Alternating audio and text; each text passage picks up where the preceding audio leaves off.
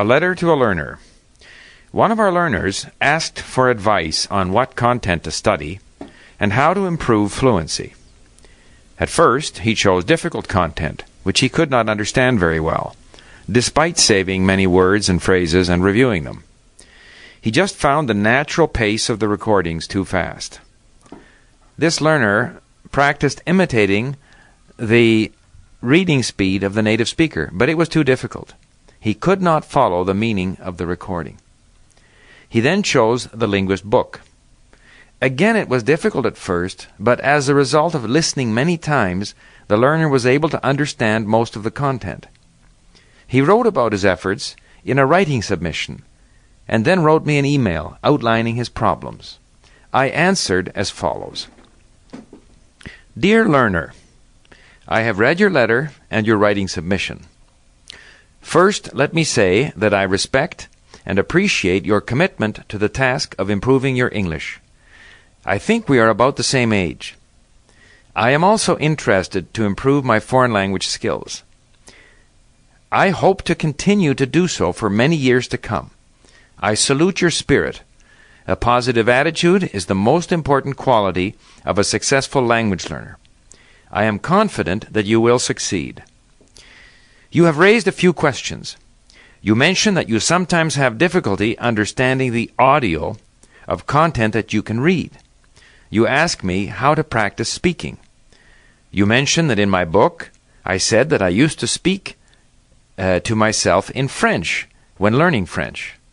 You also agree with some of the comments in my book about the need to keep written sentences short and similar to the spoken language. I really appreciate your understanding of the points raised in my book. I look forward to hearing how things go for you. I believe you are on the right track, and I would like to make the following suggestions. 1. Continue listening a lot. Make sure that you listen a lot without reading. Listening while reading is one skill. However, you need to develop the ability to listen and understand without reading the text. Do so often. Have your MP3 player with you wherever you go. 2. Vary the difficulty of what you listen to. The Linguist book is at an intermediate level. Try listening to easy starter content from time to time. Listening to material that you find easy to understand is good training for your brain. It gives you confidence. Occasionally, listen to something even harder than my book, especially if you are interested in the subject. By varying the difficulty of what you listen to, you will challenge yourself when you listen to difficult content and then reinforce your skills when you listen to easy content. The Linguist Manifesto.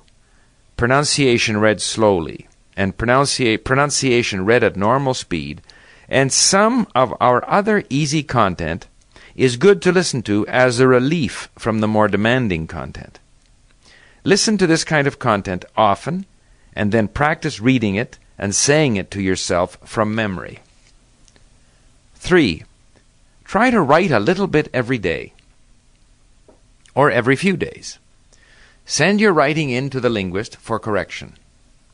Once the text is corrected, you should read the corrected text out loud at least 5 times.